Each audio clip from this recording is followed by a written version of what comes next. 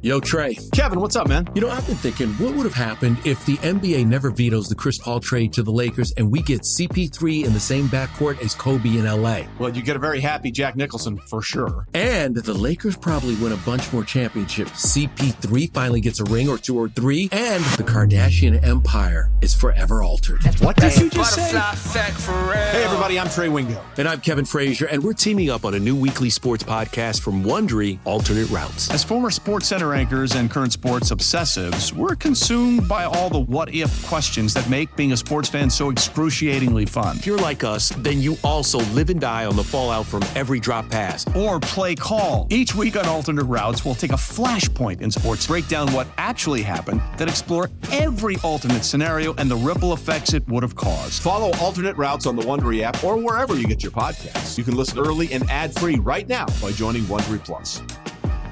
Passion, drive, and patience. What brings home the winning trophy is also what keeps your ride or die alive. eBay Motors has everything you need to maintain your vehicle and level it up to peak performance, from superchargers, roof racks, exhaust kits, LED headlights, and more. Whether you're into speed, power, or style, eBay Motors has got you covered.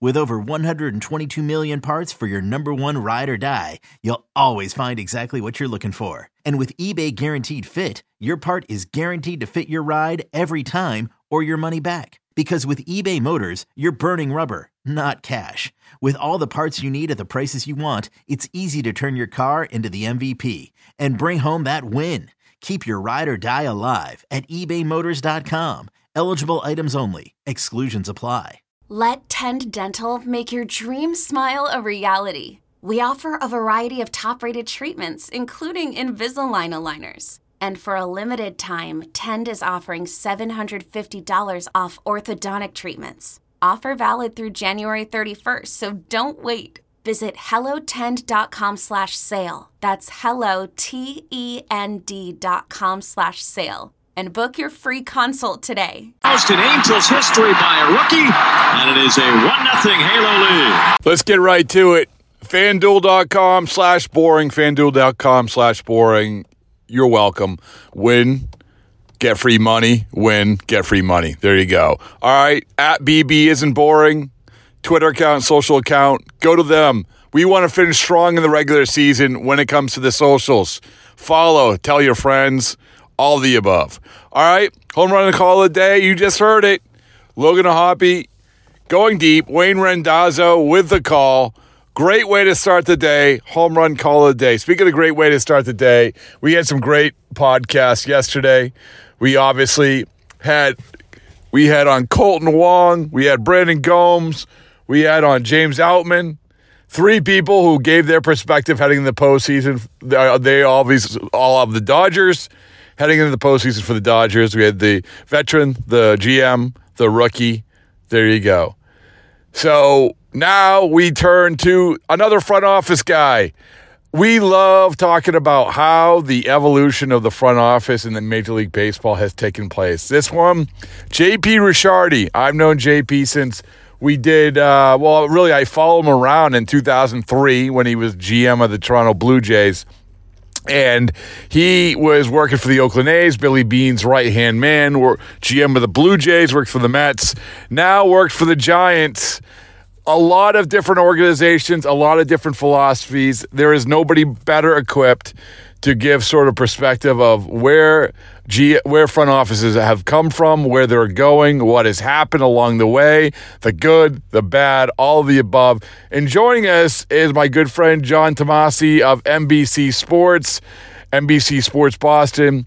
We both talked to JP, and JP's excellent in giving perspective of maybe where front offices have gone wrong, where they have gone right, how things have changed. So this is just another example of Baseball Isn't Boring, trying to keep you updated on how things are in Major League Baseball. And I feel like as we creep toward the offseason, it's more important than ever. Like I said, there is nobody better equipped than JP Ricciardi to give us the what's what when it comes to the landscape of decision makers across the great game of baseball. All right, here you go. Here's JP, along with myself, John Tomasi, Baseball Isn't Boring front office report. All right, I never lie. So when I say that one of my favorite people in all of baseball is on with us now, JP Ricciardi, one of my favorite people. I owe a lot to you, JP. This is my this is my payback, having you on a podcast.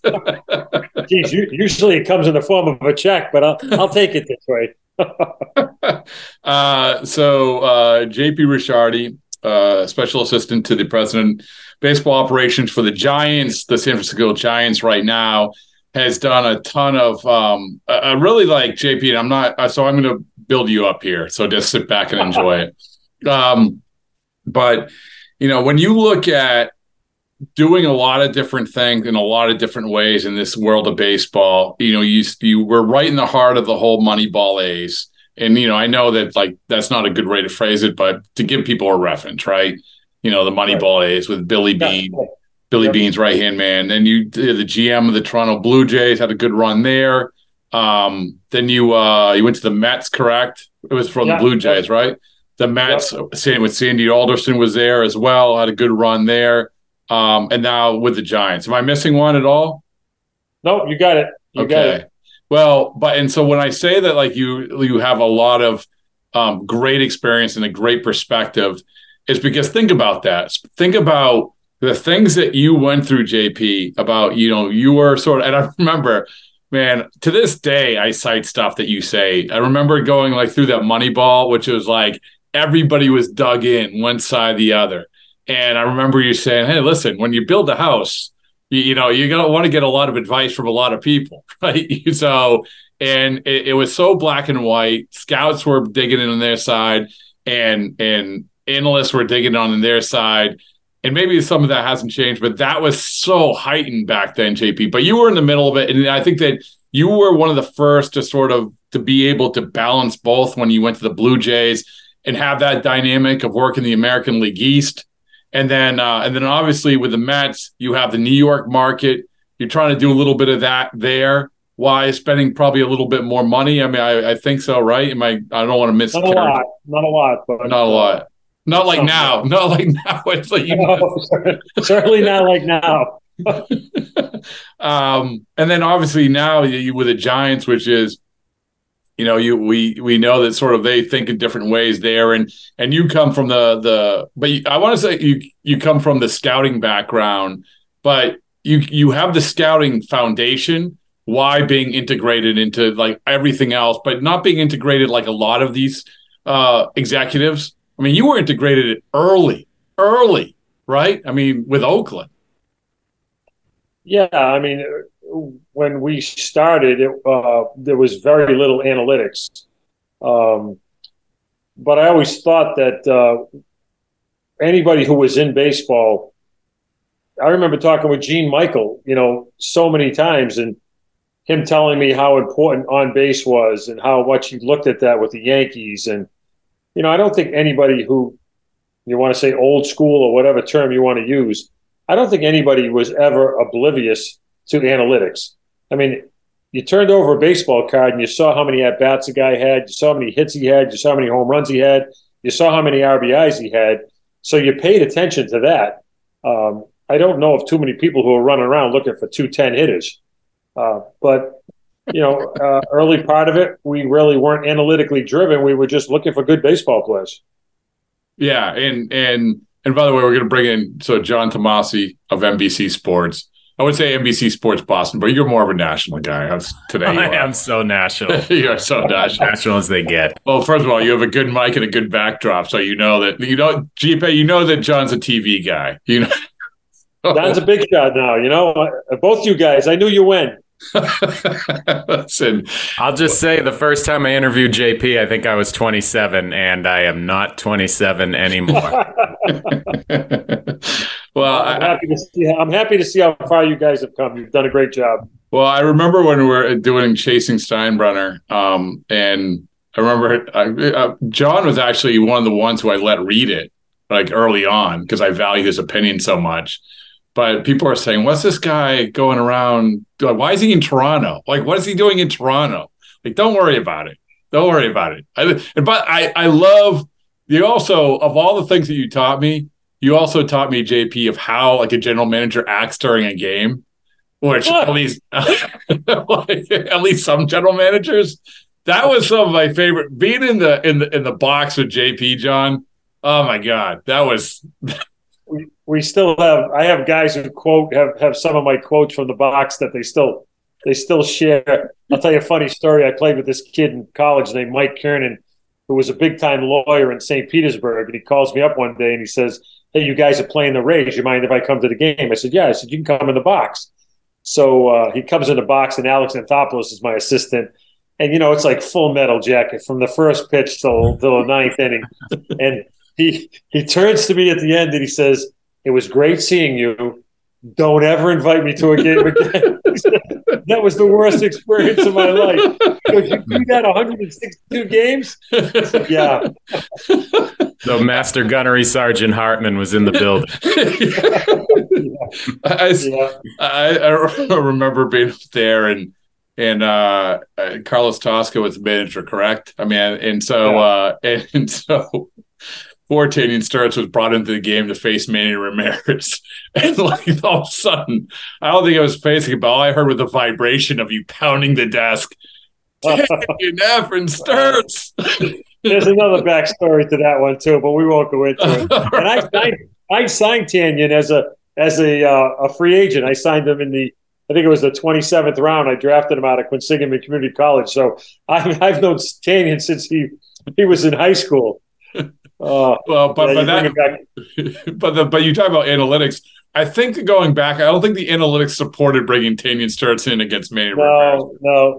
There's a lot of funny stories with those too.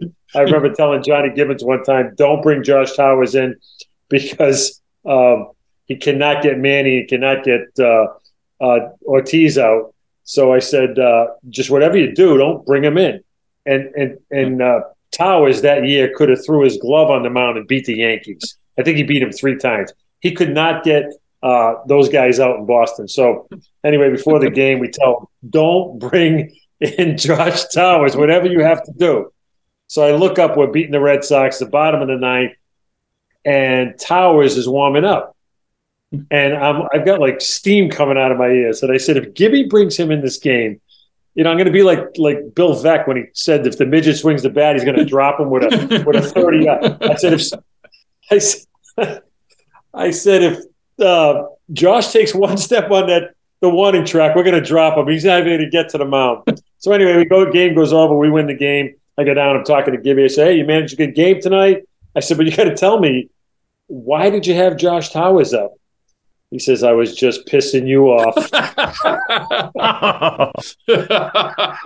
And by the way, I can totally see Gibby like that. Of all the guys, like it's a good line, but I can see him like just busting balls. Well, you got to remember. I mean, I played with Gibby in the minor leagues, so we go back a long way. And he knew how to push my buttons, but that was priceless. Well, perfect segue. And John, you can weigh in on this as well. So I want to get to a lot of sort of the dynamics of how things have changed, if they've changed at all, should they have changed, and how front offices can and should work. And a big part of this, JP, is exactly what you said, which is relationship with the manager, right? The front office with the relationship with the manager. And we hear all these stories, and I think it's the same thing with Moneyball. It's like it isn't always necessarily black and white. When you say, "Oh, that front office," and I don't know, but like the Billy Beane, did he make the lineup for the manager? No, right? Not that I know. Right. No, so I don't remember. Right. So there you go. I mean, that was a narrative, and yeah, there's input, and especially with the analytics now, the flood of analytics. From your perspective, JP, what is the best way? And again, you have a great perspective of this. What is the best dynamic when it comes to this day and age of baseball of a front office dealing with a manager? Well, wow, that's a loaded question in a lot of fronts. I don't know where we've gotten away from hiring someone we believe in and trusting them to run the game. You look at Snitker, you look at Dusty Baker, you look at a lot of these guys that have had success, and there's all ways to have success. Kevin Cash, I'm sure they make the lineup. I don't know this for a fact, but I've heard that they have a big say in how the lineup is put together. So I guess there's a lot of different ways to skin a cat, but I just have a hard time understanding why we've gotten away from hiring a good person that we trust and letting him run the game. So I think front offices have really emboldened themselves to feel like they can, dictate every part of the game. And I have a hard time with that, because at some point the manager has to rely on what he's feeling in the dugout and as to what's going on in the course of the game. I mean, I go back, I think, of Rich Hill being pulled out of the World Series. I mean, he was throwing great. There was no reason to take him out of the game, but someone thought that, going third time through the lineup was not going to work. And guess what? It didn't work because they didn't leave him in and they lost the game. So I guess I don't understand how we've gotten away from letting people do their job. One thing I've always wondered, JP, is how that filters down to the clubhouse. Like, does that cost the manager respect? How does that impact the manager-player relationship? Because players know, is he even pulling the strings here? Whose decision is this? It seems like it would hurt the manager in his own clubhouse. Yeah, and I think it does. I think it really does. I think players aren't stupid. Players know what's going on. They see the dynamics. And what happens is when they start seeing these moves being made, and they're not working out the way they think they're going to work out, or they don't have enough confidence in the player, the players start to get upset and they start questioning everything. And, I think sometimes it just opens up for it can make a pretty messy situation. I mean, almost the go-between is almost becomes one of the most important guys, right? Whatever that go-between looks like. As far as in terms of the front off, in terms of the ultimate decision maker is going to be, with a lot of things, is going to be whatever you want to call him, GM, president of baseball operations, whatever it is. But there has to be someone also to, whether it's to the manager or to the players, to get the message across, because that's a big part of this day and age, the message. And you were always great at it, man. Like you were like that you're a people person. You can talk to people. You can be honest with people. But that's not the case, although, and it has to be the case.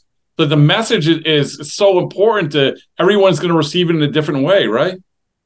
Well, I once again, I don't know where we've gotten away from having relationships with people in the game. Whether you're the general manager, whether you're the assistant general, whatever you are, it's important that you have relationships with players and you have a relationship with the manager. I don't understand how, you can almost have an ivory tower effect where I'm going to sit up in the front office and I'm going to just dictate what goes on down there, but I'm not going to walk down there and talk to these guys. Players, I found, respect you more and really feel emboldened and part of what you're doing when you spend time with them and you talk to them and you explain to them, hey, this is what we're trying to do. You may not agree with it, but this is what we're trying to do. And you get their input. And sometimes they make you sit back and say, hey, that's a really good point. But I think we've gotten away from people skills and personal relationships with players. And listen, sometimes you have to have a really hard conversation with a player. I had to release Frank Thomas, Hall of Famer. But I sat down with Frank and we had a really good conversation. And in the end, Frank realized what was going on. And he said, JP, you do what you have to do. He goes, I respect the fact that you came to me, you talked to me.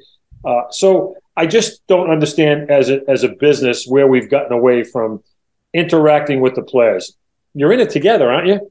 So yeah. I don't know why you wouldn't try to make it a family atmosphere where you have dialogue with the players and the players have dialogue with you.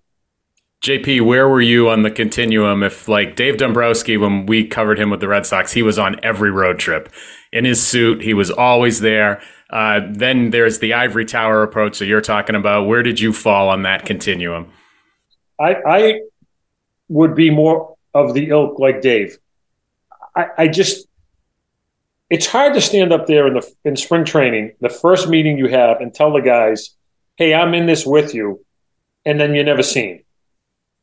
I think if you're in this with them, then you have to show these guys that you're actually there. Whether it's watching batting practice, whether it's, every game you're at, whether it's, I didn't like being in the clubhouse that much because I feel that's the player's place.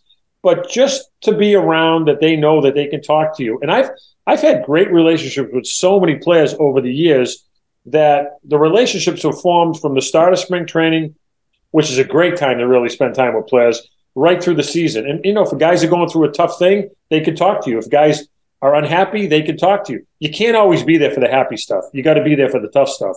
And I just thought that being with the team as much as you can, letting the coaches know you support them, listening to what they have to say, listening to the players, and obviously you got to make tough decisions, but you're basing it on knowing people as opposed to just guessing.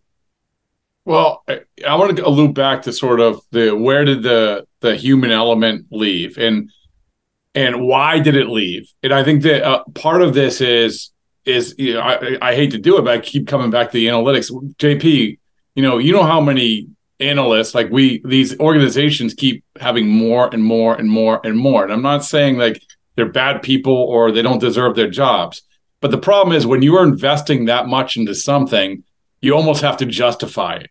And if those people aren't justified, then they're like, well, what are we doing? And so it's almost like we're investing, we're trying to keep up. And this is a big part of it, trying to keep up with the other teams in this respect and not just valuing the simplest thing, which is exactly what you just talked about, which is, it feels like they're in this race to keep up with everybody in terms of all this information. That's where we're losing this other stuff. Am I wrong? Well, I think the analytics are good. Listen, there's nothing wrong with analytics. Everybody wants as much information as possible. But I wonder, how much information is there? It's baseball. It's like ad nauseum. We've turned this over and turned this over. We've got so many people working in analytics departments. What are they coming up with that's new? And not only that, but which organization is so analytically driven that they're winning world championship after world championship after world championship? Now, listen, if someone is doing that, sign me up. I want to know the recipe. I want to know what you're doing that I'm not doing. But I haven't seen a group that's analytically driven that is dominating baseball. I like the analytic people. They make you think. They bring things to the table. I would like them to be as open to the analytics, be as open to the baseball aspect. When someone's telling them about certain things that, yes, your numbers say this, but did you ever think about this? Did you ever think about that? So I think they just have to blend together, and it takes someone to make those two groups come together. It's almost becoming us versus them, and it shouldn't be like that. JP, is there a possibility, and this may be a loaded question, but that having all that information actually makes it harder to make a decision? I think it can lead to that. You guys have been around the game a long time. When I watch a guy throw a breaking ball and a guy freezes and he doesn't swing, and then he comes back with another breaking ball and the guy does swing and he looks absolutely abysmal. And some people say, don't triple up on a guy. Well, I'm sitting there saying, triple up on the guy. What has he done to show you that he can't hit this? So I don't need an analytical spray chart to tell me that. I'm watching what's happening, and I'm sitting there and I say, as a front office guy or whatever, and that would be a question I would go in and ask the pitching coach after. Why didn't you just triple up? That 3 pitches you could have been out, saved yourself more pitches. You could have got that guy out. Why would you try to sneak a fastball up and away, and all of a sudden he gets a base hit to right field, or he fouls the ball off and he keeps the at-bat alive? So I know the numbers tell us certain things, but the game is telling you something right in front of you sometimes. And I think we've just lost the ability to watch what's happening and okay, maybe I don't do exactly what the numbers say today because this was my feeling as the game was playing out. And I think we've gotten away from that, and we've stopped people from thinking like that. Well, it's interesting because, John and I would always see you in the media dining room with the scouts. Like, that's where I first met you, I think, in Pawtucket, scouting, going out in the field, and it was flooded with guys. And I know John goes to the park all the time now and sees the media dining room, and he sees that, like I do, where's everybody? Where's Tom Clark? Where's Tom Clark? Yeah, where is everybody? I was in Atlanta with the team about a year ago. I went into the press room. There was one writer there Nobody else. And I was talking to the guy, I forgot his name now, and I said, where are all the scouts? He says, they don't come. Wow. So we don't even scout big league games anymore. So right, wrong, or indifferent, we don't do it. But you just gave an example, so I guess I'm going to ask you sort of to give another example. So give me, like, as a guy that came up a scout, and your son's a scout now, and by the way, it's nailed the draft pick, Shane Drohan, excellent job. But as a scout, you say, this is, if you had to sit down with them and sort of say, this is why this is important. Give me the most important part of the equation when you say, this is why you send somebody out. Because this is another thing we're going to go through, JP, at this time of year. Like, it used to be a big deal, like advanced scouting, right? Especially for the postseason. I mean, and we have plenty, John knows there's plenty of examples of, the advanced scout saw this, and this is why Matt Holliday got picked off, or whatever it was. But give me the best the case for this is why people should be there. Well, getting back to my son, I got to plug him a little bit here because I believe the Guerrero kid was named the minor league pitcher of the year. Oh, he's a Guerrero guy too, huh? Yeah, Dante signed him in the 17th round. So I was happy for him today to find out that both Hickey and Guerrero were all-stars in AA, and then the minor league pitcher of the year was signed by Dante. So I was really happy for him. But, I think what and maybe I'm making this too simplistic, but I had a relationship, and I still have a relationship with guys like you. I got information from you guys, and I gave you guys information, and it wasn't information that was going to destroy the Oakland Athletics or was going to destroy the Toronto Blue Jays. It was information like, yeah, this guy's just not pitching real well right now, so we're going to move him to the bullpen. Just things like that. And you guys would pass on information, and it wasn't gossip. It was just like, yeah, the last 5 games he's back. That, hey, maybe you're not telling anybody, but this guy's got a little hammy, so he's probably not going to go first or third. This guy, he found out last night he was pitching and he wasn't ready. The game is made up of relationships. So when I walk in a park, I know coaches and managers on the other team. Not that they're going to give you a ton of information, but they might give you one thing that you can go back and tell them, hey, listen, these guys aren't going to run because this, and this. They might not use this guy because he's a little tired. You're not going to pick that up by watching video. You're not going to pick that up by looking at numbers. You're going to pick up stuff like that could help you, especially in a short series. So I think just having connections in the game, it's the same when you go to the winter meetings. When you walk to the winter meetings, teams tell you what they're looking for, and they'll tell you why they're looking for it, and that's how you get information. So I think any way you can get information by talking to people is helpful. And you can get it in various ways, whether it's other scouts, whether it's team members, whether it's traveling parties, writers. I mean, there's just a lot of information out there today, and there's a lot of ways to get it. John, you got something? Oh, I was going to change the subject, so I don't know. Yeah, go ahead. No, that's good. I agree. I mean, I don't know if I ever give you any information ever, JP, but I appreciate any information you gave me. So there you go. But and like I said, I wasn't giving state secrets away. And I'm smart enough to realize that you guys aren't going to give me information all the time if I don't give you something too. So that's part of the give and take. If I want to get an insight from you guys or insight from anybody, I've got to be willing to give a little bit back too. But that's part of the game. And like I said, not giving intimate secrets away. Right. You got to give something to get something. That's I mean, the New York writers, the Boston writers, the Philadelphia writers, I always found them to be very, very informative and helpful. Yeah, and we're not, like you said, it's not only just, hey, this guy's arm was sore. You get this around, especially when in the winter meetings, the off season, trade deadline. Is this guy a good guy or a bad guy? That's it. 100%. Right? I mean, and that's another part of it, JP, which is I know that you're very sympathetic to having a clubhouse of, hey, you know what? We can't have a bunch of assholes here. We have to have because you guys be around each other for a long, long time. And I think that's another thing that's sort of have gotten lost a little bit. I think it's coming back around a little bit. There's a recognition of it, but you need the glue guys, man. Like they might not be quite as good as you want, but you need the glue guys, right? 100%. You want to have a good clubhouse, and sometimes that 23rd, 24th, 25th, 26th guy, he's got to be a glue guy. You don't want that guy who's not going to play a lot, being a guy that's going to disrupt your clubhouse. And the only way you're going to find that out is if you dig on these guys.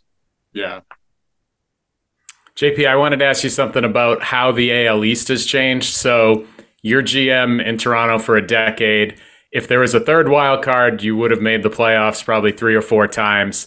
Instead, you were just always on the outside because of Red Sox, Yankees at the top. So first, I'm wondering, how has the job changed just in that respect, that more teams are in it? I guess I'll start there.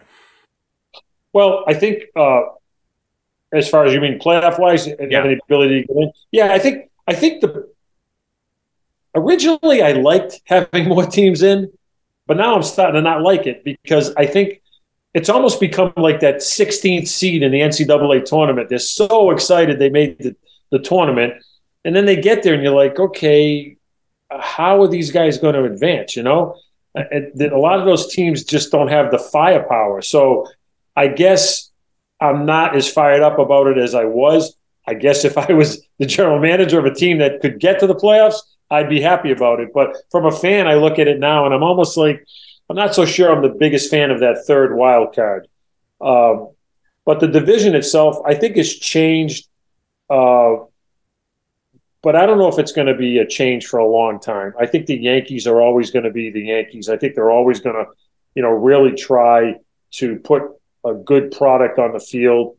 I think right now they're just going through a little bit of a bump in the road, but I don't see the Yankees falling back to being the 1967 Yankees for a long time. I think that's the one thing the Yankees can do is they can recover real fast. Boston, I think, it remains to be seen. I think Baltimore, it took them 5 or 6 years to do it that way.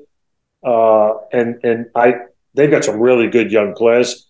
I don't know if everybody's going to subscribe to doing it the way they did it. Toronto's got some good players. I don't know if theirs is long-term sustainable. So I think the division is very strong. I do think the Yankees come back at some point in the next few years, though. So I don't know if it's going to be real like a cyclical division, but I think it'll always be a very strong division. But when you look at, it's interesting because when you look at the how you're building teams, a big part of building teams is trades. I've never made a trade. You have made a trade. John, I don't think you've ever made a trade. I don't know. Maybe you did. I don't know. But you've made a trade, JB. You made multiple trades. People, and this has been a conversation a lot recently about having to win the trade by 80% instead of 51%. And I think this goes back to the conversation we had earlier in the podcast about how sometimes you can get paralyzed by it.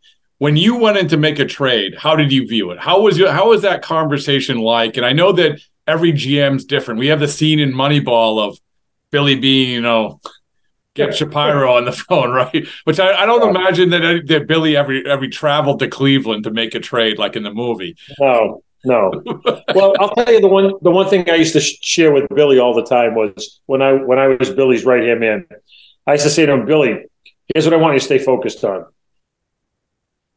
Don't worry about who we're giving up. Worry about who we're getting. Because if we're getting who we want, it shouldn't matter to us who we're giving up. And I've kind of kept that philosophy, through my career. And, I was fortunate to make some good trades. I traded for Edwin Encarnacion in Toronto. I traded for Jose Batista in Toronto.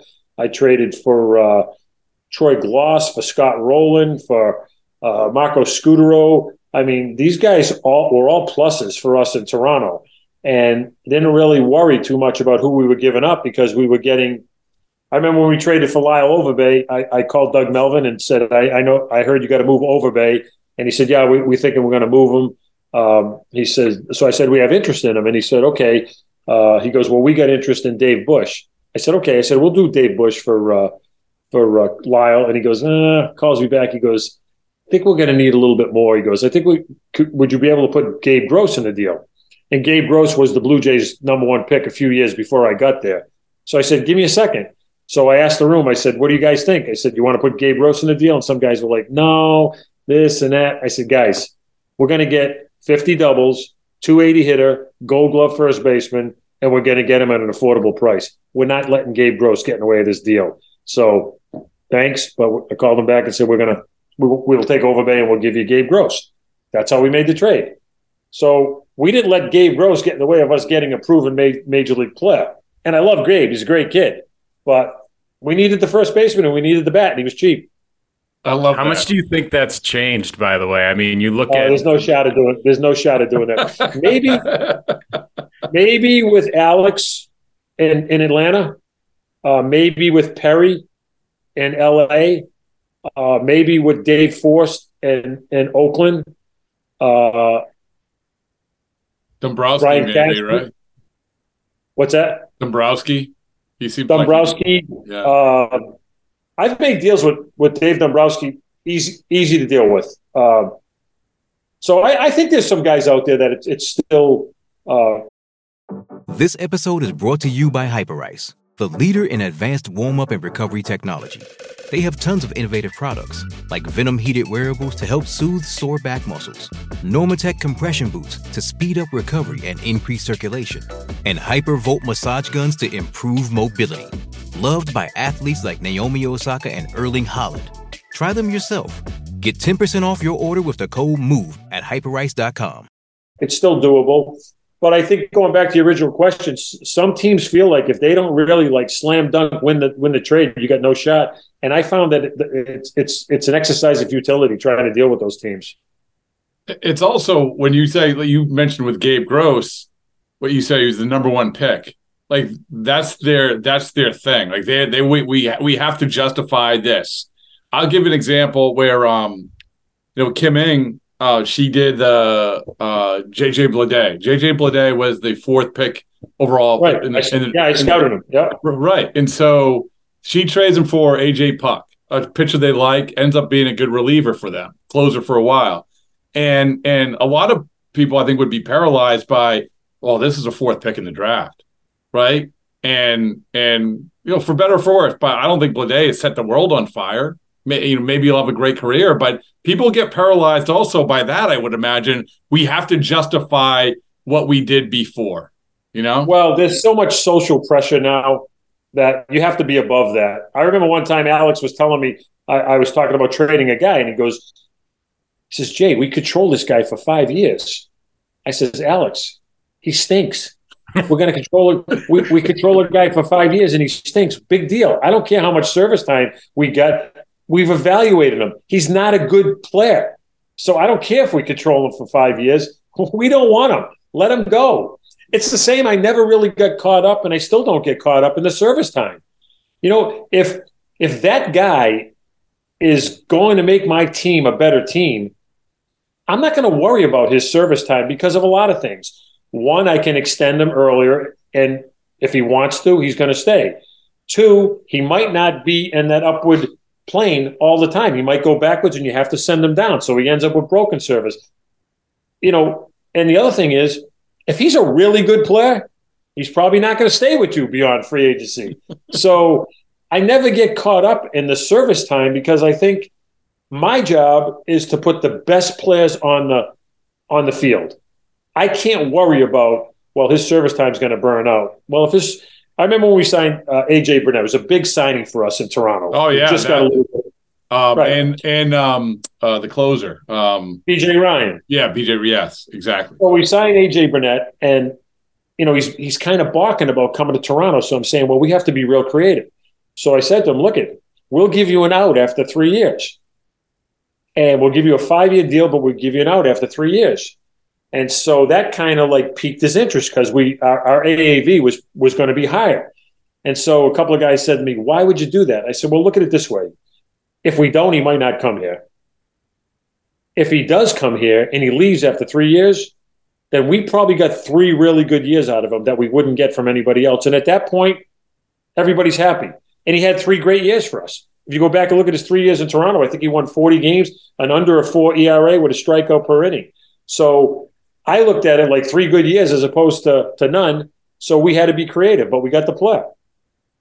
JP, it sounds like what you're describing, there's this push for efficiency in baseball. Young players are efficient. Service time, controllable players are efficient. And it makes me wonder, can that become the new inefficiency in a way? If everyone is thinking that way, can you, if you're running a team, exploit that by going the other way? I think there's a lot of people out there that just value young players so much that you can. I don't know if it'll happen, and I'm not saying that you shouldn't value young players. I mean, we don't want to be like George Allen and the Redskins, with the over-the-hill gang. I mean, you still need young players. I think if you look at, like Cassis is a good young player for the Red Sox. They got a couple other good young players. But, one thing the game has taught us is you're not going to win a World Series with young players. You're not going to win a World Series with all young players. It's good to have young players, and it's good to have contributing young players. But if you got young players and they're not contributing, and they can lead to bringing in something that is going to help your major league club, I don't think you should be adverse to at least listening to what those guys can bring. Yeah, I mean, it's the Dodgers. All we're talking about here, all the stuff we're talking about is just a balance. It's a balance of how you put everything together.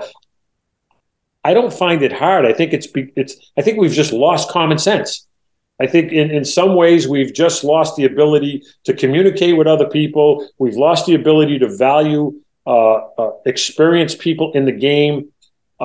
We've swung so far to one side. And I go back to the original question I asked you guys: which organization is cutting edge and what we think is cutting edge and doing all this stuff and is dominating our game? And I haven't seen anybody that's won 4 or 5 World Series in a row. Yeah, it's funny because I'll come back to it 20 years later or 22 years later. This is sort of the vision of JP, like when Moneyball came out and we were doing the Chasing Steinbrenner stuff, like that was the first time, oh my goodness, there was such this conversation about black and white, either or. And that's what we're talking about 20-something years later. Well, what people don't understand about Moneyball was we had no money. So we had to be creative. And I could give you all the examples.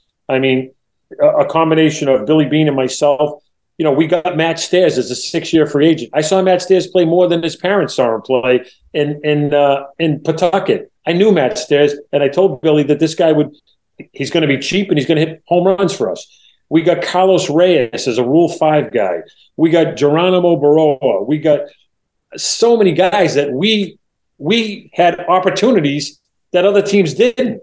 So we could be creative. And that was our one thing that we could do to put us on a par with acquiring players. The Yankees didn't have to do it. The Red Sox didn't have to do it. We had to do it. So that's where Moneyball was created. And God, it took on this whole new life. And all of a sudden, no one liked scouting, and God, it was terrible. But, it just really was evaluation. And we took it to Toronto. I mean, we got Frank Catalanato as a non-tendered player, became a really good player for us. We traded for Scudero, became a good player for us. We traded for Jose Bautista. No one even knew who he was. I never thought he'd hit 300 home runs with the Blue Jays, but, arguably one of the greatest trades in Blue Jay history. And, I mean, they just put his name on the Ring of Honor, so we did something right with that. And that was really – we watched Jose Bautista play in spring training, and I told Alex he could play third, he could play second, he could play first, he could play the outfield, and he could DH, and he's got a little bit of power. We can get at-bats for this guy, and he can help us. I didn't think he was going to hit 300-some home runs. We just gave him an opportunity. So, I don't know. We've lost our way in so many ways. How important do you think it is paying for certainty? Like, there's no such thing as certainty. But, I'll give you the Dodgers examples, for instance. And, their certainty is at the top of the order. Their certainty is Mookie Betts and Freddie Freeman. and while you're integrating, while you're figuring it out, it's all right. This comes back to the balance thing. But for you, how important it is to get the AJ Burnett as sort of the anchors, these other guys, while you're figuring that stuff out, because some teams, they don't even want to do that. They're like, we'll just going to we'll throw a bunch of crap against the wall and hopefully it'll stick. Well, I think the Dodgers are a good example. You know, they go after high profile players and they're not afraid to spend the money on those guys.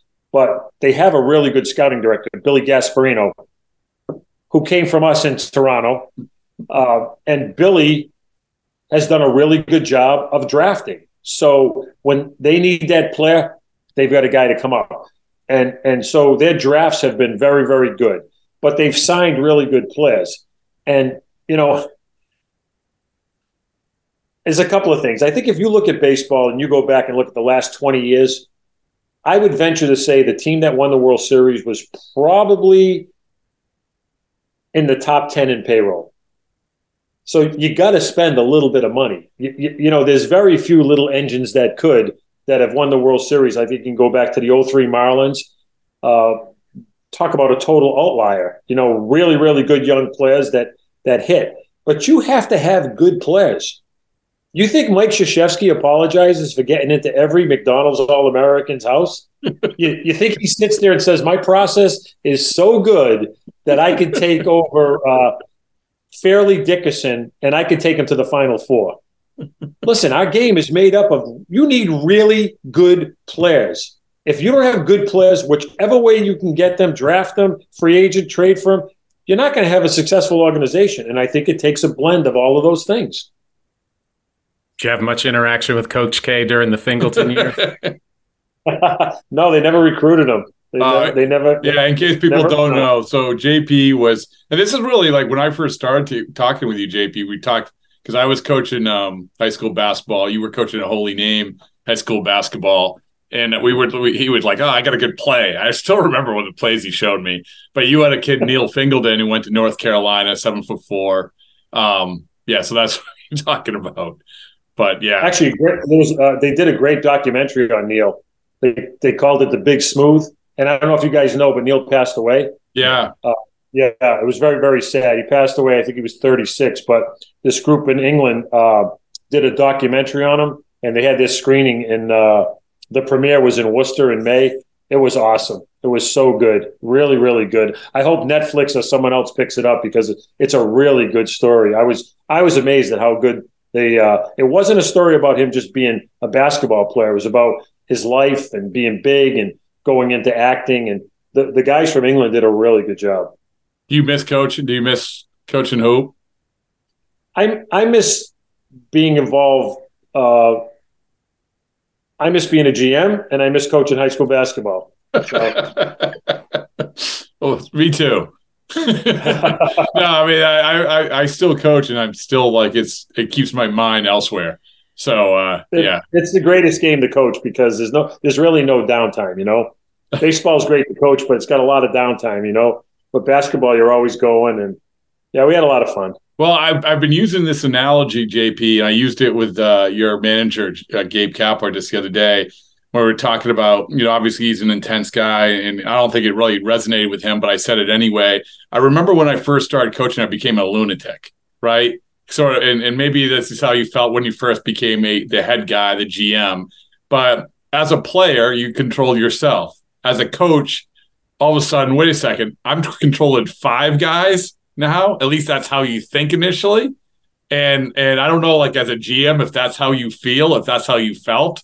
Like, these are my guys? Well, I think if you're a competitor, once you put on the uniform of that team and whatever role it is, you want everybody pulling the rope the same way. And it's the head person's job to get everybody to buy in. And that was one of the most exciting things I found as a GM because I wanted the clubhouse guys to be mad when we lost. You know, I wanted the traveling secretary to be ticked off when we lost. And I wanted them to be excited when we won. So being a leader in any role, whatever it is, it's an exhausting job because you have to be out there and you have to be amongst the people. And you have to get the guy who cleans up Fenway Park at the end of the night when you leave, be able to say, hey, John, hey, Rob, how you doing? You know, and you want to be able to say, hey, you know, Tony, how you doing? How's your family? Everything okay? And you can't do that if you don't get involved with the people. So I've always found in any leadership role, you've got to make people feel like they are a part of this. And it's not just me and you guys are here. It's all of us. And that's a big challenge in any form as a leader. John, you got anything before we let JP go? I just have one last question. I know this is a Bradfo pet peeve. I wrote about it the other day. I don't know if you can explain this, JP, but why can't the person running the team be the general manager? Why do they all have to be presidents and vice presidents or whatever? I want someone to come in and say, Brian Cashman, I'm the GM. Why is no one a GM anymore? We were just talking about this before. I think sorry, I messed that up. No. I think we were recording. Yeah. Okay. I think what's happened is because if you're the general manager, someone could poach you by giving you a title of president of baseball operations. So I think we've gone crazy with the titles.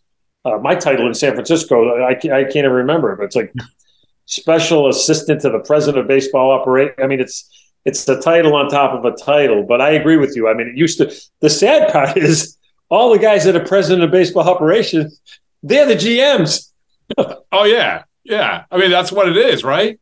It's everyone's just bumped up, but it's the GM's the assistant GM, and right. The assistant GM is what an intern used to be. Right. It's pretty much the worst kept secret in baseball.